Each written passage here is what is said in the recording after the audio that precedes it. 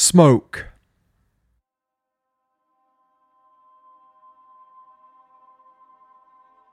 Sitting at the top of a small tree in America somewhere, there is snow on the ground below that nobody has stepped in.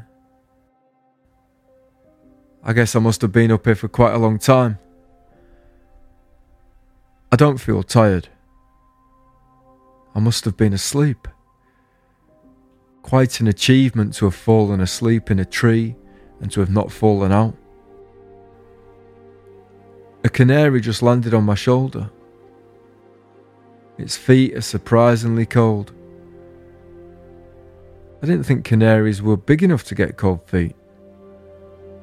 They don't have enough blood in them, do they? To get cold feet? Am I happier up here in this make-believe tree than I am in reality? I have to imagine the snow-covered branches here. If I want to smell something, I have to make it up. Smoke. Wet branches. I just looked up from a desk where I'm writing this and out of the window.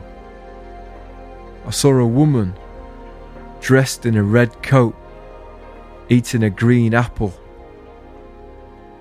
I didn't even have to imagine it. She did all the hard work for me.